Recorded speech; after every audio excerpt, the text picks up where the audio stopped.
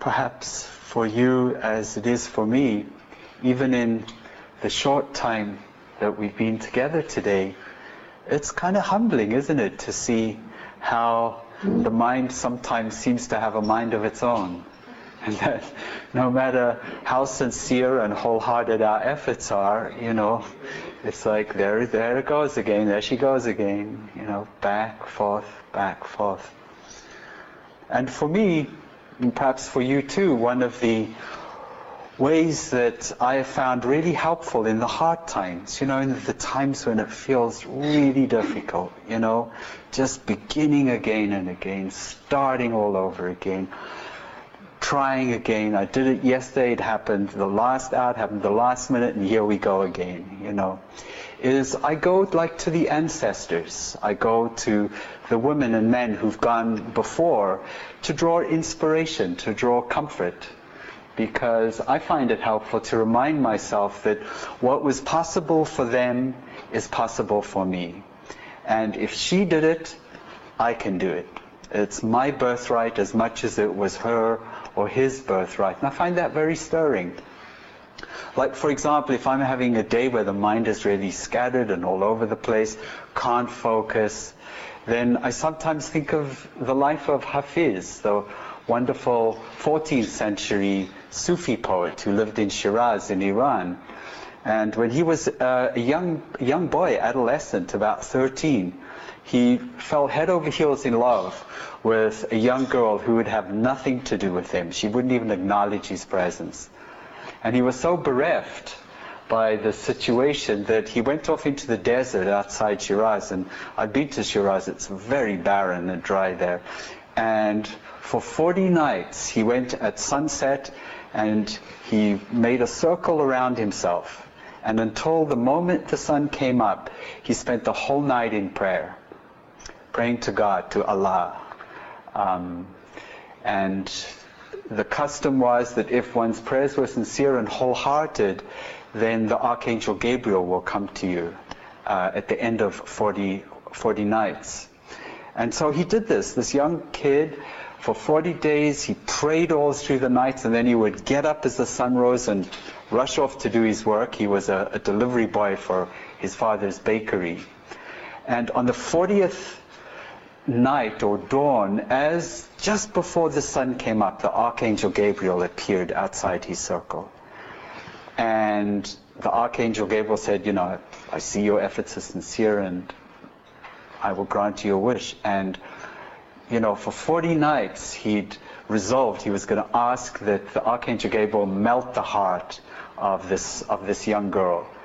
And he was so shaken by this vision of loveliness, by this light of heaven, of God, this messenger of the divine, that he just forgot all about the young girl and he said, I want to know God, And that was the beginning of his journey. And here we are 1,000 years later, still so touched by the reverberations of his love and his search, which was a dogged search. It was only after another 40 years that he really fully awakened. So his was a long journey. And so I often think of Hafiz when, it's hard. And then, I think of the Buddha. I think of his life. They're the stirring accounts of his awakening when he sat down under this tree and he said, come hell or high water, he said, I will not get up. My bones can turn to dust. I can disappear, but I will not get up unless I'm enlightened. I've had enough. I want to know what it means to live a life beyond suffering. And there are all these stirring accounts of how the forces of his mind mythologized into the stories of the daughters of Mara came to tempt him with greed, hatred, and delusion, and desire and temptation. And he was able to just sit there sort of unwaveringly. And at some point, this long night, he also had a long night, he touched the ground and he said, let the earth bear witness to my right to be free. It's my birthright. as it is the birthright of all of us. And when it really feels hard and unattainable and we're getting nowhere, I like to remind myself, I sometimes even touch the ground, that it is the birthright of all of us to be free from suffering. And as the story goes, he was assaulted with molten lava and spears and daggers, and they all turned to flowers around him because they couldn't touch him. And then, fortunately, in the morning, as the sun came up again, he had his awakening experience. And so, thinking of the Buddha, as just a stirring reminder of what ultimately is possible for all of us. And for me, when I'm feeling a little closed-hearted, or I'm feeling perhaps unforgiving of somebody, sort of holding them out of my heart, I think of Nelson Mandela, this beloved man who, like me, was from South Africa, and who, after 27 years in prison, when somebody asked him, how can you now sit down and negotiate your freedom with those who imprisoned you? And he said, ultimately, we Africans are a forgiving people. Ultimately, we Africans are a forgiving people. And when I look around the world at all the intractable problems that there appear to be, the areas of conflict, division, and separation, I think of Nelson Mandela, and I think of what's happened in South Africa, and that every situation on our planet, how impossible it might seem in this moment, there is hope. There is a possibility, there is another way, and it can happen.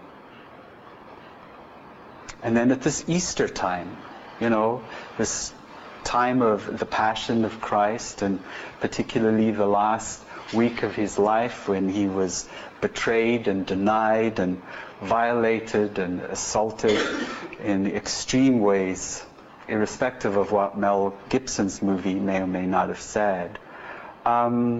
But ultimately the triumph in that life, for me, was the moment on the cross where, after all of this, he was able to say, Father, forgive them, for they know not what they do.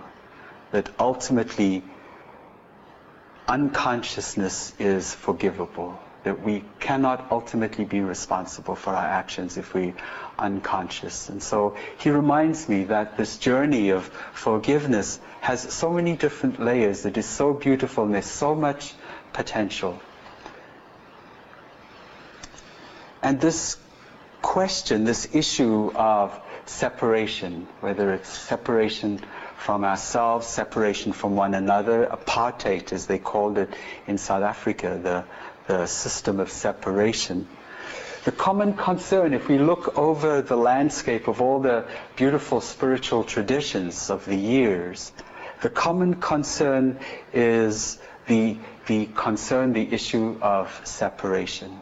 If we go beyond all the apparent differences between all the religious, spiritual faiths, there is this very common and agonizing denominator of separation. And this is what ultimately all the traditions are concerned with.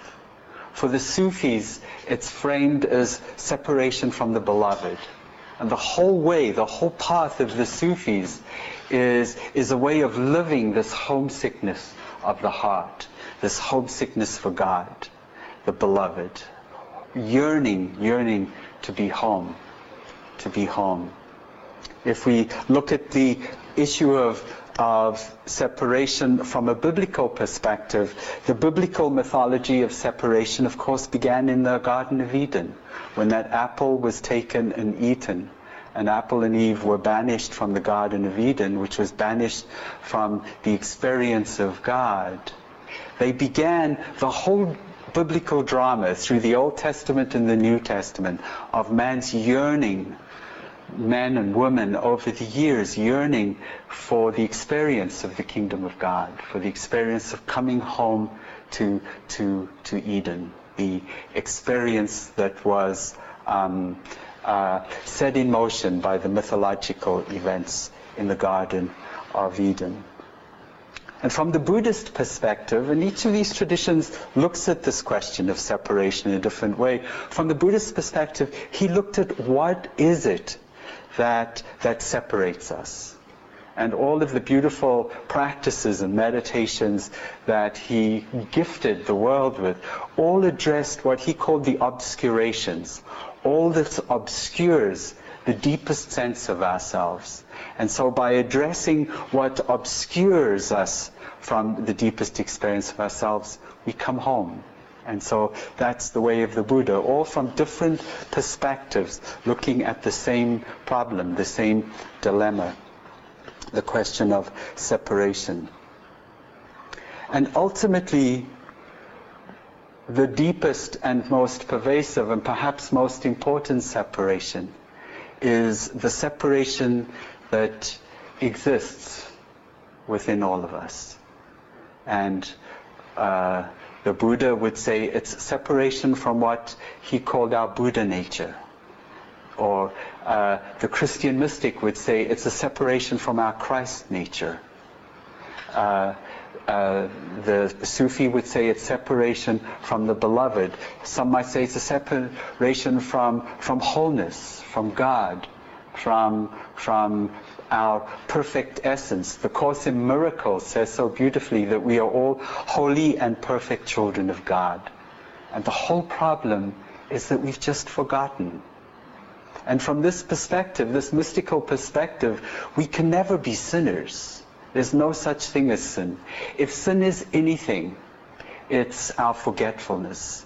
It's forgetting who we truly are. And the whole journey, the whole path is about a journey of remembering what was already there. It's a paradox. It's almost like there's nowhere to go. It's just a question of remembering in this moment what is already there. And that's why in the meditation instructions that I've offered today, and some of you have heard before, there's just this injunction to be present, just again and again, because it is an absolute possibility in every moment of this precious human life to experience the deepest essence of who we are. And in that experience of ourselves, the forgetfulness is gone forever. Because the delusion and the clouds cannot be there with the deepest experience of who we are. And so that, in essence, perhaps whether we know it or not, whether I know it or not, is why we come together. That we remind one another in our gathering that we're not alone, that we have a shared birthright to be free from suffering, and we have a shared birthright to flower into our greatest loveliness and experience what is essential and common to all of us. In the Gnostic Gospels of Christ, there's this beautiful line where he says, if you think the kingdom of God is in heaven, he said, the birds are going to get there before you. He said, if you think the kingdom of God is at the bottom of the ocean, which they did at that time, he said, the fish are going to get there before you. He said, the kingdom of God is within you right here and right now. He said, cleave a piece of wood, and he said, I'm there. He said, lift a rock, and I'm there. Just such a powerful injunction to present-mindedness. And so this issue of separation from the deepest parts of ourselves is an agony that to some degree all human beings share. Certainly if we look out at the world, at this beloved planet with all its evidence of agonizing division, whether it's the separation of nations from one another, or all the ways in which the human collective divides. It divides in religious traditions. We've got Muslims and Christians. We've got within each of the traditions, we have the Sunni Muslims and the Shiite Muslims. We have the Roman Catholics and we have the Protestants. This impulse to divide runs so deep. We have the division between nations and all the wars. It seems like there always has been consistently a war over history at some point in the planet. It's just that the players change, but the wars continue. And then there's the separation between those who have and those who have not. That we live in a world where there is both immense wealth and in a world where children are born into circumstances of abject poverty and die before their first month is over. There's no food. and the divisions between genders, men and women, the divisions between people of different ethnicities and colors, the divisions between people of different sexual preferences. It seems like the impulse of the mind to divide runs so deep, and it's manifest so clearly in the world in which we live. And then, of course, this separation manifests as war and as poverty, as suspicion, fear, arrogance, and intolerance. But the other side of the coin is the division within ourselves. The division within ourselves, which is really far more insidious and so defines the world in which we live. If we look within ourselves, and the path of meditation, insight meditation, which is the meditation in my experience, if the path of bringing ourselves to our experiences, we've already done a little today, with candor, with frankness, with self-acknowledgement, we begin to see how divided we are, how split we can be, how certain parts of ourselves are acceptable and certain parts of us are not acceptable. There's this fragmentation and division, and most often it manifests as voices within us that can be so unforgiving. Voices of harshness, voices of criticism. We can crucify ourselves as a species very effectively, moment to moment to moment. And some of us, and certainly in my experience up to a point, it was very true, we often treat ourselves in ways that we would never, ever treat another person. And this is a terrible world. It's a terrible inner world. And if we're willing to bring ourselves to that world naked, with open eyes, we find the exact same landscapes within us. The landscapes of war and conflict, the landscapes of poverty, of feeling barren and dry within ourselves. There are places of intolerance and arrogance and suspicion. And so what is abroad in our world, we find within us.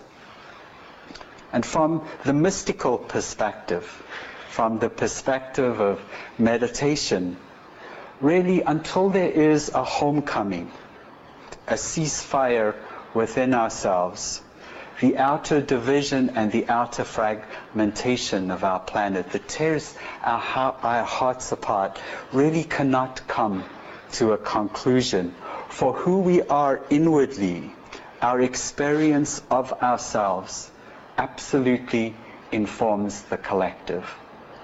And ultimately, our endeavors are futile and doomed to save and heal this planet to the degree that the war continues within each of us. And so important is it that women and men like us come together, are willing to be inward, to look with candor and with frankness within ourselves, and be willing to grapple with whatever it is that separates, divides, and fragments us.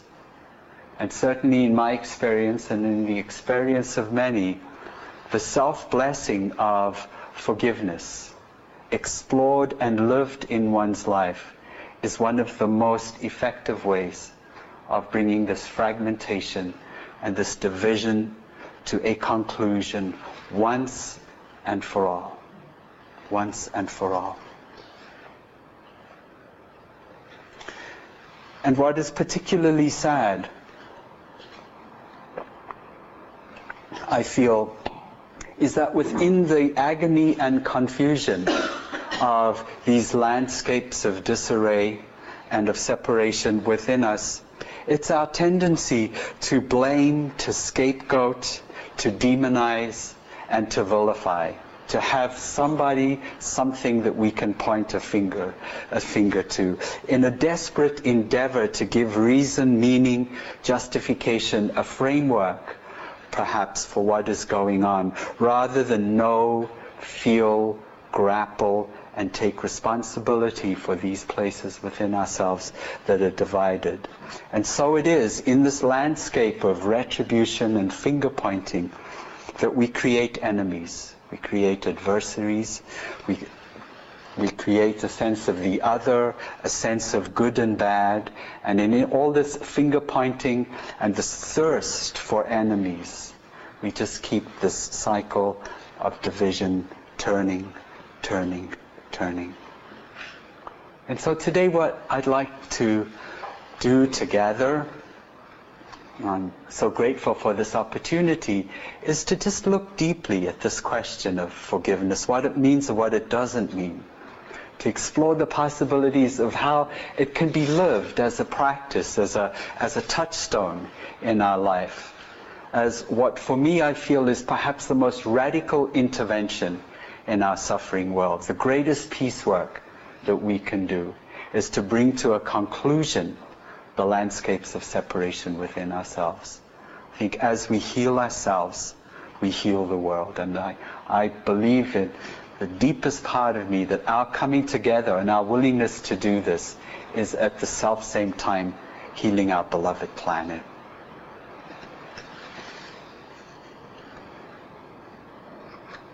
So I'd like to just speak a little about the way of meditation, and I'm referring to the meditation that we've done a little bit of already today. In a way, it's really radical. It's, in a world that thrives on denial and avoidance, of circumscribing oneself so that life is comfortable, of pushing away the unpleasant, pulling and grabbing and clutching and clinging to what is pleasant. It's pretty radical to entertain the possibility of bringing ourselves to an experience of life where we're just willing to be with things exactly as they are. That we feel within ourselves our impulsive knee-jerk reaction to push away and deflect and to get rid of what it is that we don't like. And in this candor and in this self-acknowledgement, which I think is perhaps the most courageous of landscapes upon which to inwardly position ourselves, we come face to face with ourselves. We stand naked before those patterns within us that tear our hearts apart. And we don't move. We just are willing to be there. There's so many accounts in all the great spiritual traditions of women and men who have made this journey. We think of St. John of the Cross in his dark night of the soul, really grappling with the forces of division, separation within us. St. Teresa of Avila, beautiful, stirring writing. She was a great writer of her experience of acknowledge. And Hildegard of Bingen and Julian of Norwich, Rabia, the great Sufi mystic woman. And all the spiritual traditions have the same journey. It must be so. We must come face to face with ourselves. There's no way to circumvent, to kind of bypass those things that separate us from God, if you will. And I feel that it is great self-blessing, as contrary and contradictory as it may feel in any human life, when that woman or that man disdains the more superficial currents of life and is willing to plunge into the deeper water of what it means to be born human. And in this plunging and in this, Orpheus called it the underworld, in our willingness to be in the underworld, we come, of course, face to face with the most difficult aspects of ourselves.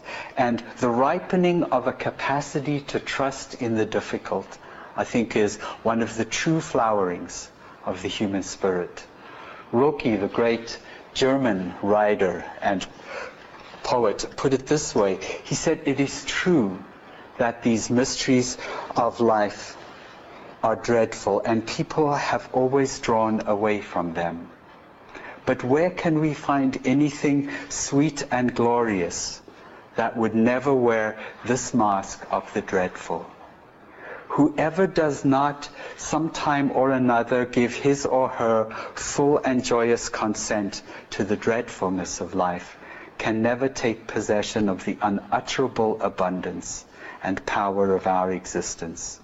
He or she can only walk on the edge of life, and one day when judgment is given, will have been neither alive nor dead.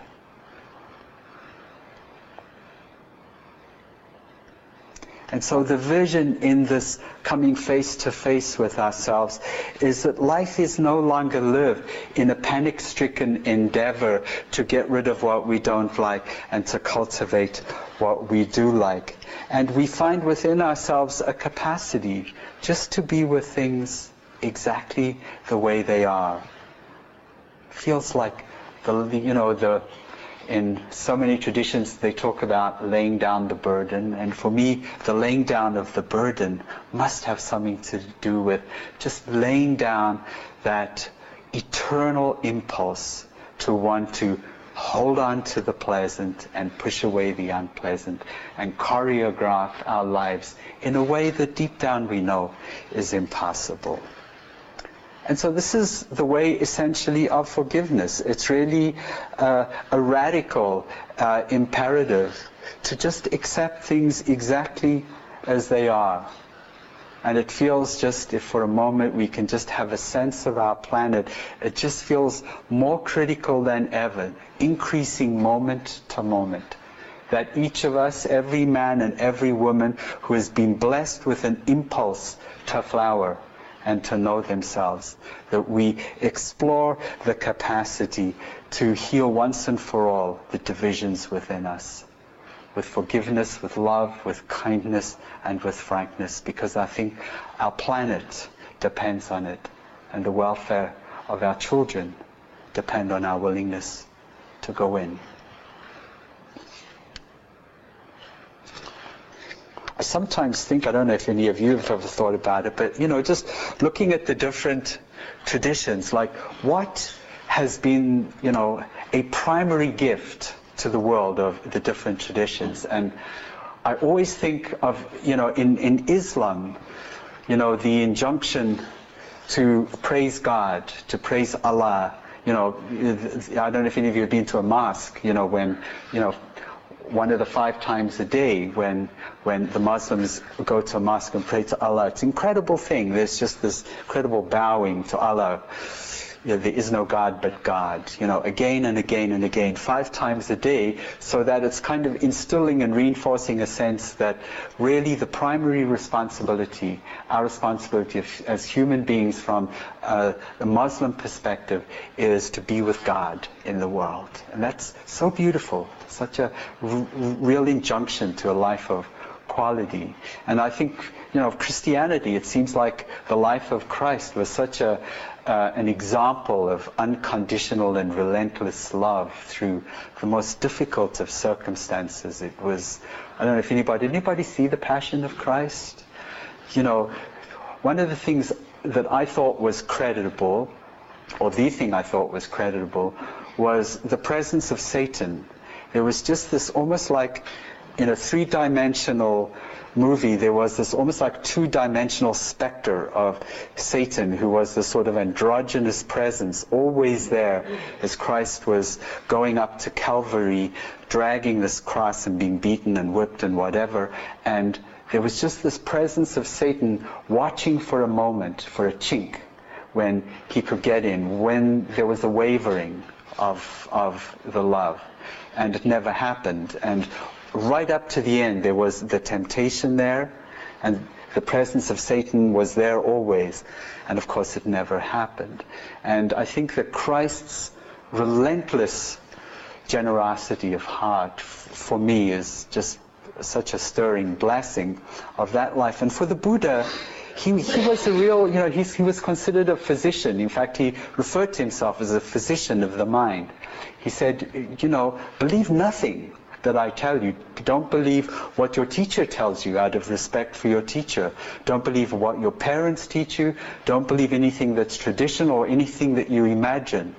But he said, but by whatever way you find leads to good and happiness for all creatures, that way follow like the moon follows the path of the stars. So he was saying, don't believe anything, but I'll give you tools for understanding your mind. I'll give you tools for cultivating love. And then you do the work. You take the responsibility. I will support you in essence. And so he gave just all these beautiful practices, one of which we've done today, which is sort of like a fundamental practice in Buddhism. He also taught beautiful practices called the divine abodes, where there is a cultivation of love and kindness. And in these practices we cultivate compassion and what's called sympathetic joy, which is joy in the happiness of others. And another one is the cultivation of equanimity. And so in these practices, they almost support the remembering of the heart, the ripening of the heart. And so after the talk's over, we'll do another walking period, and then we'll come together for meditation. And this meditation essentially is out of this practice of the divine abodes. And always in these practices, he suggests that we begin with ourselves. And it's often misunderstood. And people think, meditation is such a myopic sort of self-involvement, that it's really selfish and we should, be more expansive. And the Buddha felt that until these qualities of the heart are lived and cultivated within us, he felt that the extension of them to others was really to some extent circumscribed. In some ways even a contrivance. And so he really felt it was important that we cultivate these qualities within us, and then it's almost like they, in and of themselves, will overflow to others.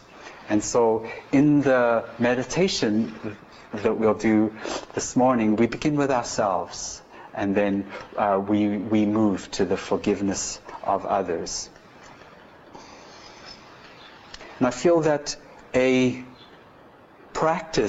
meditation practice that is inclusive of everything. We've already, in the meditation that we've done today, we've worked with sensations in the body. Is it hot in here? How are people doing? A little bit hot. Do you have just a window cracked a little? I tend to steam up a bit, so I'm just checking. Thank you.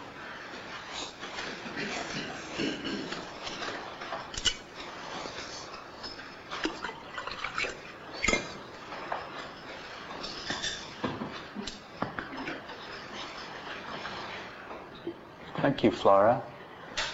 Thanks, Lorraine.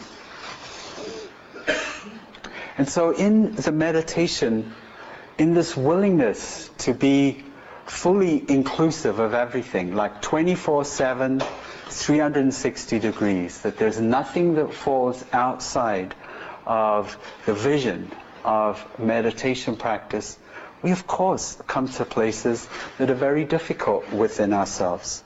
We see that we have thoughts, and there are actions that we've done or are doing, or there are words that we've spoken that have originated out of feelings of vindictiveness, perhaps of anger, of selfishness, of greed. And it's not that we're bad people, because we're not bad people. It's just that we're human people. And it requires a willingness to acknowledge these forces at work within ourselves in order for them to be healed. In the same Gnostic Gospels of Christ, is everybody familiar with the Gnostic Gospels? Anybody not? The Gnostic Gospels were teachings of Christ. The Gospel of Thomas was found in Egypt in 1945, and they were completely untouched, uncensored, unmediated by all the different edicts and conferences that in effect re-scripted the Bible that we read. These were the words of Christ documented and preserved and found in 1945. So they really are significant in that respect. So those are the words I said earlier about the kingdom of God. And he also said in the Gnostic Gospels, he said, what we bring forth from within us will save us. And what we don't bring forth from within us will destroy us. And the process of meditation, of any spiritual practice, I feel must bring forth from within us that which is creating suffering, for acknowledgement and perhaps for forgiveness and for love. And so we find places of intolerance and cruelty within ourselves. We perhaps feel the agony of how it is to live a human life that is significantly mediated by the expectations of others. We feel the agony of the outlandish expectation that many of us have of ourselves. It's almost as though we have internalized the expectations of others. It's almost like at any moment we might say, who am I going to be in this moment? The one my mother wants me to be? The one my father expects me to be? The one my teachers say I could be? The one my spiritual teacher says I should be? You know, and it's almost like we lose ourselves in all these different persona. Did anybody see that movie, Mona Lisa Smile?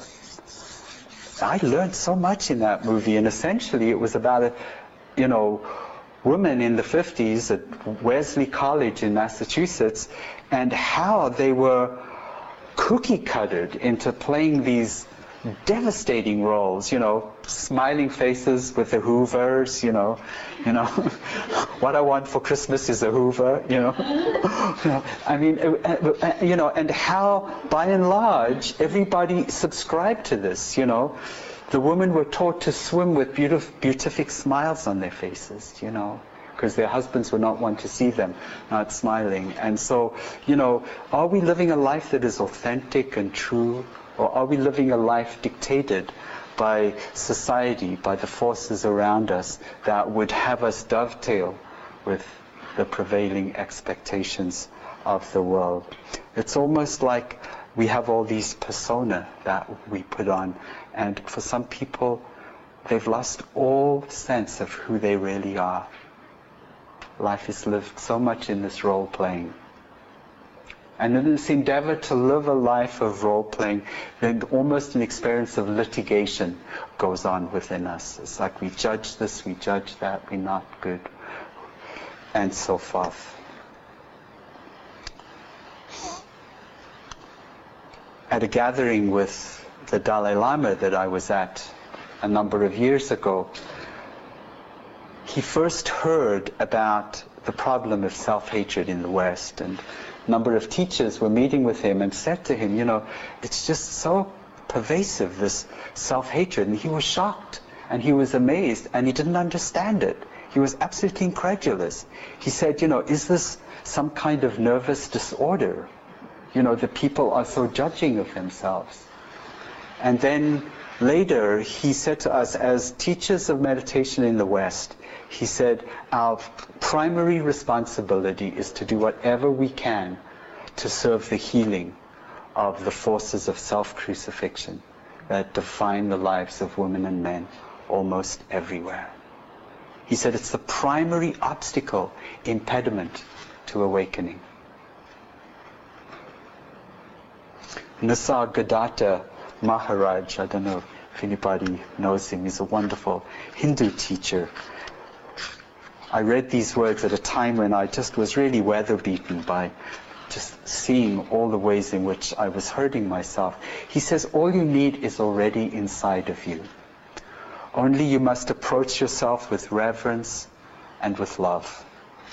Self-hatred and self-distrust are grievous errors. Your constant flight from pain and search for pleasure is but a sign of love you bear for yourself. All I plead with you is this: make love of yourself perfect. Deny yourself nothing. Give yourself infinity and eternity, and discover that you do not need them. You are beyond.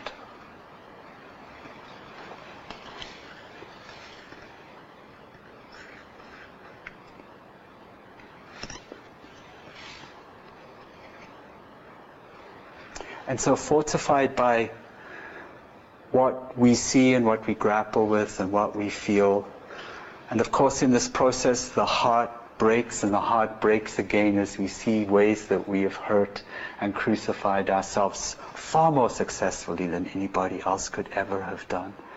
And in our willingness to just be grounded on those landscapes and grapple and allow the heart to feel what it needs to feel.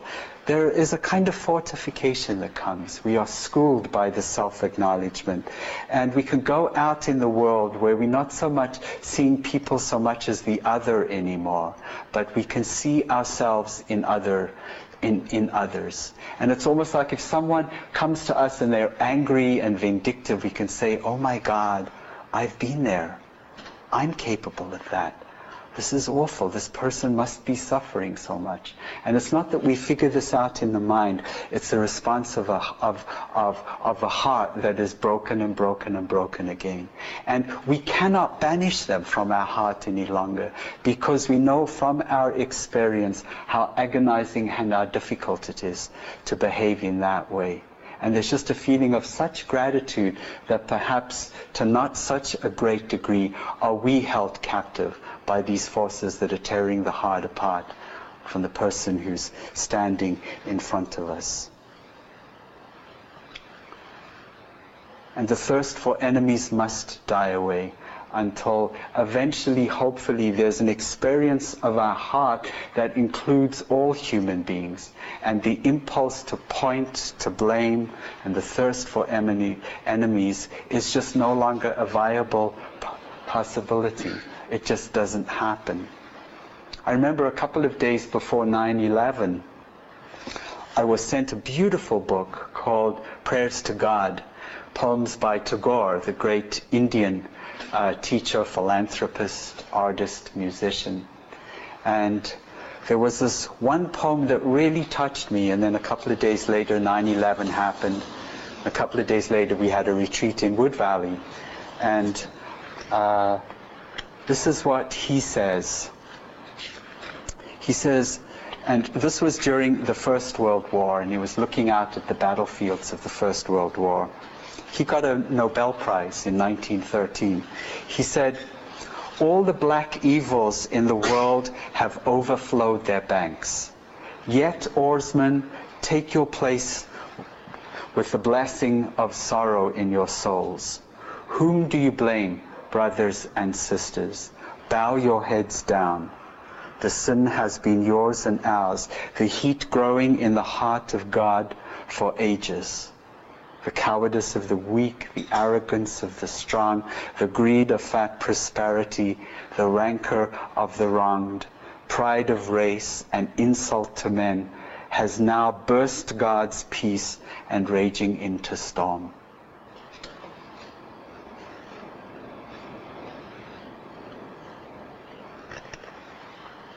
And so as we consider the viability of the possibility for forgiveness, I'd like to, in the last section of this talk, just offer some reflections and some thoughts and certainly some lessons I've learned along the way. And the first and I think primary understanding about forgiveness is what it is and what it isn't. Forgiveness is never about condoning something that should never ever have happened. How could we say yes to the abuse of children, to the starvation of our planet, to the violation of the environment, or to the waging of war? It's never about condoning something that is altogether inappropriate and a violation of the web of human connectedness. But the practice of forgiveness is about bringing ourselves to what is happening and finding, ultimately, being willing to find within ourselves a capacity for saying yes. And the yes is not a yes of condoning. It's a yes that says we as a species have gotten to this place where children are abused, where planes can be commandeered and flown into buildings. We can say yes to the fact that we live on a planet where children are born into circumstances of poverty that will kill them. It's yes to the fact that we live at a time where there are administrations and people in power that are willfully destroying the environment that blesses us with life. And it's just being willing. The condoning is in no way saying yes. It's a willingness to say yes to the fact that this is now what is happening. And in that willingness to say yes, we rest and we listen and we wait for the response to come. We don't knee-jerk and immediately try to get rid of it and blame and create enemies. At that same gathering, which happened on the day that Timothy McVeigh was executed for his involvement in the Oklahoma bombing, the Dalai Lama was asked about his point of view about the execution of McVeigh. And he said that we, as a species, must learn to forgive. But he said, we must also never forget.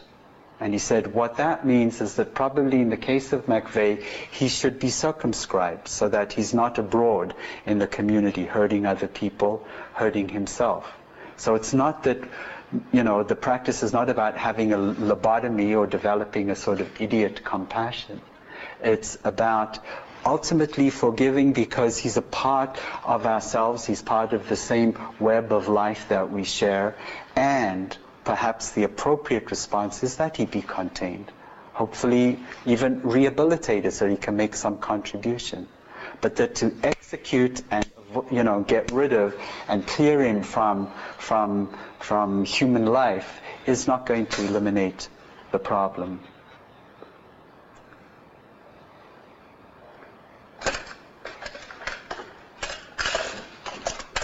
So, 3/4 of an hour. We got about 15 minutes to go. How are we doing?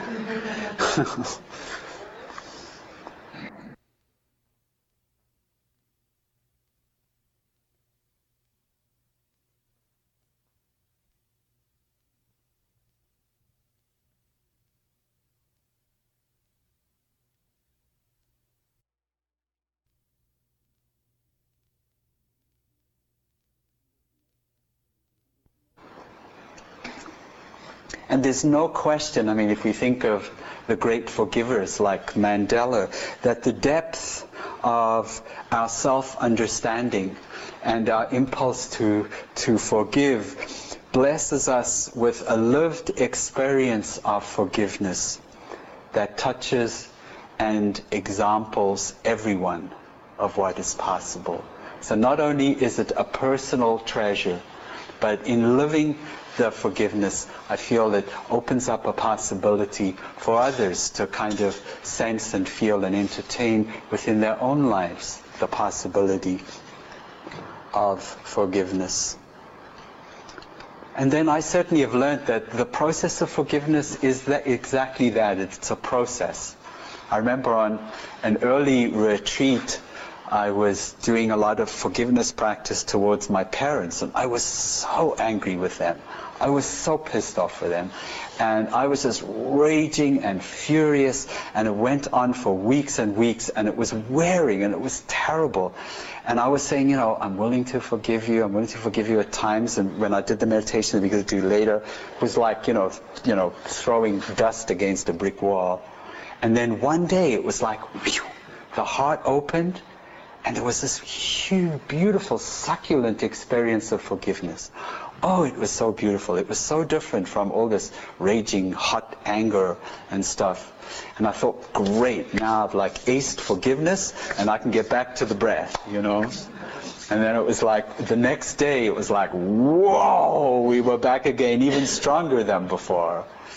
And so it's a process. It's like an onion. It's almost like one level healed and forgiven kind of invites the next layer to come forward for the blessing of forgiveness. And then, of course, there's patience. Sometimes I think that the forgiving life is the whole life. Once we start, it's kind of endless and requires, such a capacity for patience, such a willingness just to begin again and again, to just trust and have a faith in the deepest part of ourselves that what I'm doing is enough, and what will ripen in its own way. Rumi, another of the Sufis, he was in the 13th century, he had this beautiful poem which I discovered yesterday, which I love. He says, a new moon teaches gradualness and deliberation, and how one gives birth to oneself slowly. Patience with small details makes perfect a large work like the universe. What 9 months of attention does for an embryo, 40 early mornings will do for your gradually growing wholeness. Is that 40 again? 40 early mornings will do for your gradually growing wholeness. You know, and in Buddhism there's this wonderful tradition, particularly in the Tibetan tradition, of bodhisattva vows, where you take bodhisattva vows, which is a vow to save all sentient beings from suffering. And when I first heard that, I thought, oh my God, you know, that is a tall order, and this is going to keep me busy, you know. But my sense these days is that it's really different, that the forgiving heart that we cultivate, the loving heart, the compassionate heart, informs the collective of which we're all a part, and in that respect we are saving and serving all sentient beings. So I like to think that our gathering here is actually informing everybody, whether we believe it, sense it or not. I feel that what we're doing here is making a difference. We are essentially bodhisattvas, committing our lives to serving and helping all sentient beings. And I know there are friends here who do the bodhisattva vows every day as part of their practice. And then another lesson that is critical in this way of forgiveness is the importance of the willingness to feel the emotions. You know, some of these emotions are horrible. You know, I mean, it's also to sit and to feel what envy feels like. You know, you love someone and you're envious of them, and you covetousness, and and it's like you resent them and you love them. You know, it's like the mind is shameless. And yet if we try to circumvent these feelings, the forgiveness is a contrivance. And so in whatever way is necessary, it's really important to feel the emotions, which I think probably singularly is the most important service. It's the organics for the ripening of forgiveness. Just being willing to feel, to trust the difficult, as Ruki said, and just being willing to get messy. Emotions are messy.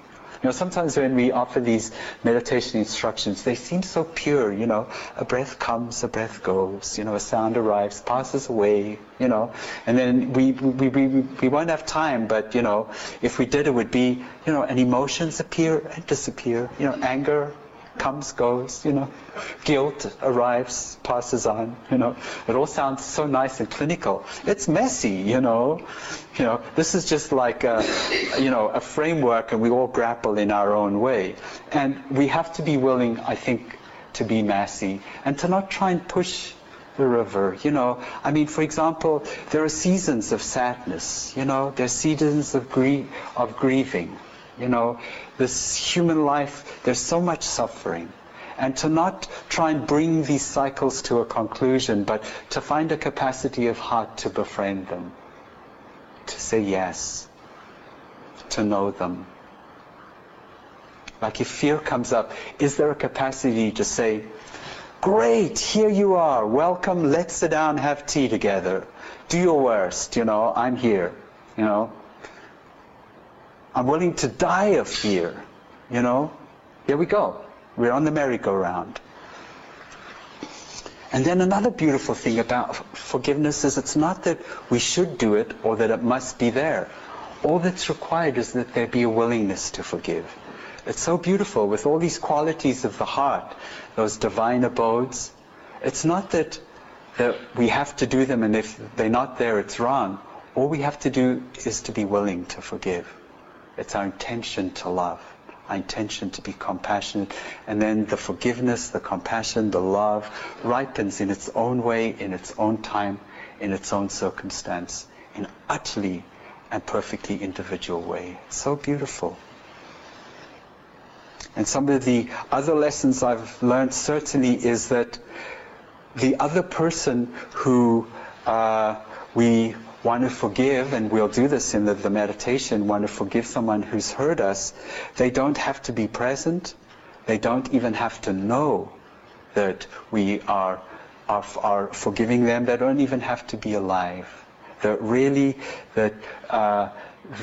forgiveness really happens independently of them. So often these circumstances requiring forgiveness involve revenge and retribution, and there's this tit for tat escalating always, and there's this cycle of unforgiving tension that arises. And it's such a self-blessing just to remove ourselves from that cycle. And so we're just removing whether they know it or whether they don't. And if we're asking for forgiveness, which we'll do too in the meditation, it doesn't matter if they know that we're asking for forgiveness. It doesn't matter even if they agree or not. It's almost like by our humility, by our acknowledgement, by our apology, just the vibration of our acknowledgement and our willingness to say sorry, we are informing the energy around us. And that's all that's necessary. Just to ask. And in the meditation practice, one of the junctures where it's really easy to see how forgiving we are with ourselves is how we come back to the breath when the mind wanders. Do we come back with, oh my God, I failed again, you're a miserable failure, here we go, you'll never get this. Everybody else is doing it perfectly. I can't do this, blah, blah, blah, blah, blah. Or do we say, oh, yeah, great, I'm back. Here we go again, Just seeing the tone and how it changes over the years. Just how we begin again and again and again. Are we forgiving of this very human impulse to be distracted, to wander? Or do we have a yardstick there too? An agenda for ourselves. And I found one of the other great blessings in the practice of forgiveness is having a deeper sense of what for me is the most important thing in my life. When there is this sense of what the priority is, where there's a clarity of intention of what it is that is most important, the imperative to forgive just seems so much greater. It seems like to not forgive is interfering with what is most important, and it becomes a no-brainer to keep somebody out of the heart. And so I found it particularly helpful to consolidate the energy around what it is that is most important. You may just want to reflect over this day, maybe during the lunch break, why are we here? What brings you here? What is it that stirs you to do this sometimes difficult thing of looking at ourselves? Really, really important.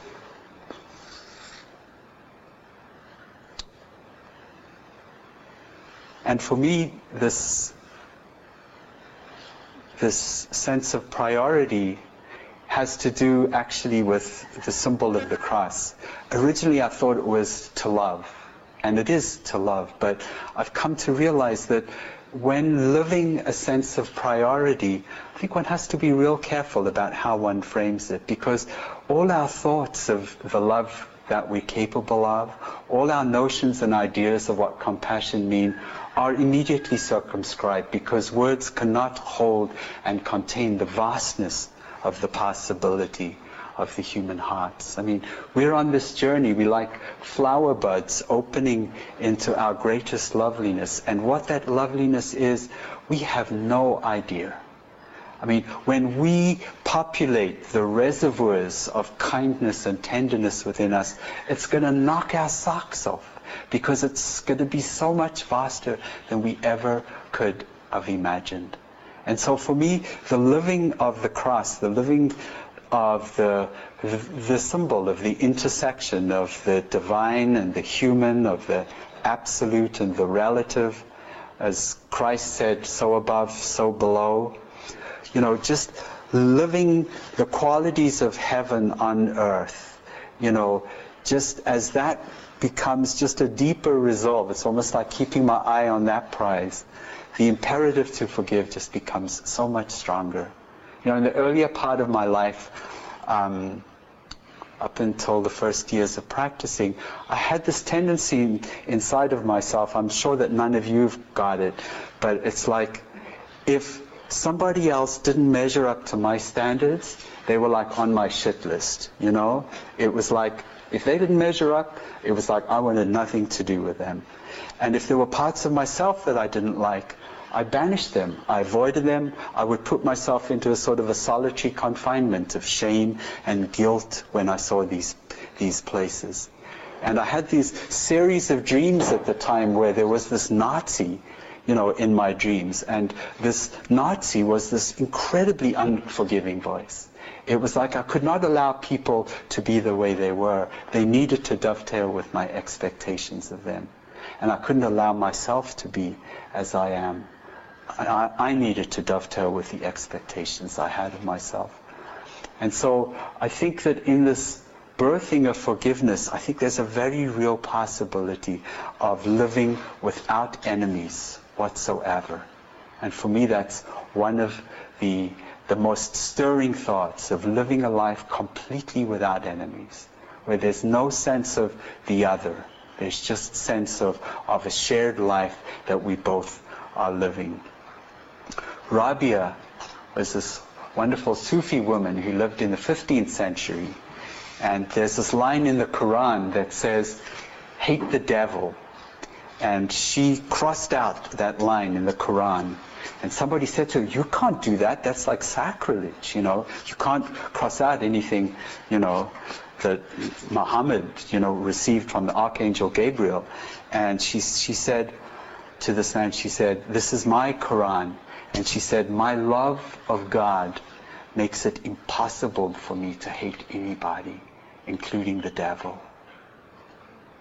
And Walt Whitman has this beautiful line where he says, if we can look into the secret hearts of our enemies, we would find sorrow and sadness enough to disarm all hostility.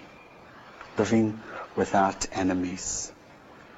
And at the last retreat, actually, I read this, but I'd like to read it again. It's so beautiful. A couple of months ago, when the synagogue was bombed in Istanbul, this amazing gathering happened. It was on November 15th. And when it was reopened, this synagogue, after it had been bombed, first the chief rabbi of Turkey appeared at the ceremony, hand in hand with the top Muslim cleric of Istanbul and the local mayor, while crowds in the street threw red carnations on them. And then the Turkish leader, who comes from an Islamist party, paid a visit to the chief rabbi. And the third and most revealing thing about this situation was the statement made by the father of one of the Turkish suicide bombers who hit the synagogues. And he said, we are a respectful family who love our nation, our flag, and the Quran. But we cannot understand why this, my child, has done the thing that he has done. First, let us meet with the chief rabbi of our Jewish brothers. Let me hug him. Let me kiss his hands and his flowing robes. Let me apologize in the name of my son and offer my condolences for the deaths. We will be damned if we do not reconcile them.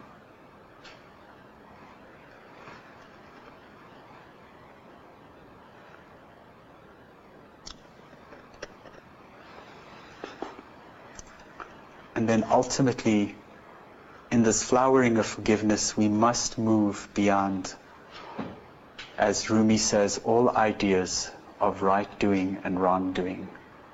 There's no longer this deep thirst within all of us to make things right and wrong and to interpret them, to create enemies, to create friends. He says, way beyond all ideas of right doing and wrong doing, there is a field and I will meet you there. And he says, when the soul lies down in that grass, the world is too full to talk about. Ideas, language, even the phrase each other. don't make any sense. May we sit together for a moment.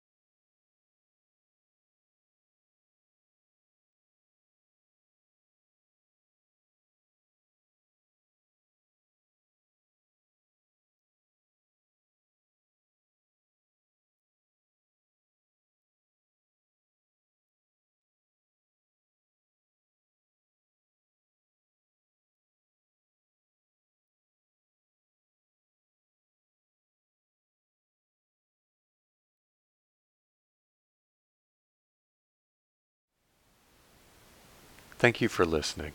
To learn how you can support the teachers and Dharma Seed, please visit dharmaseed.org/donate.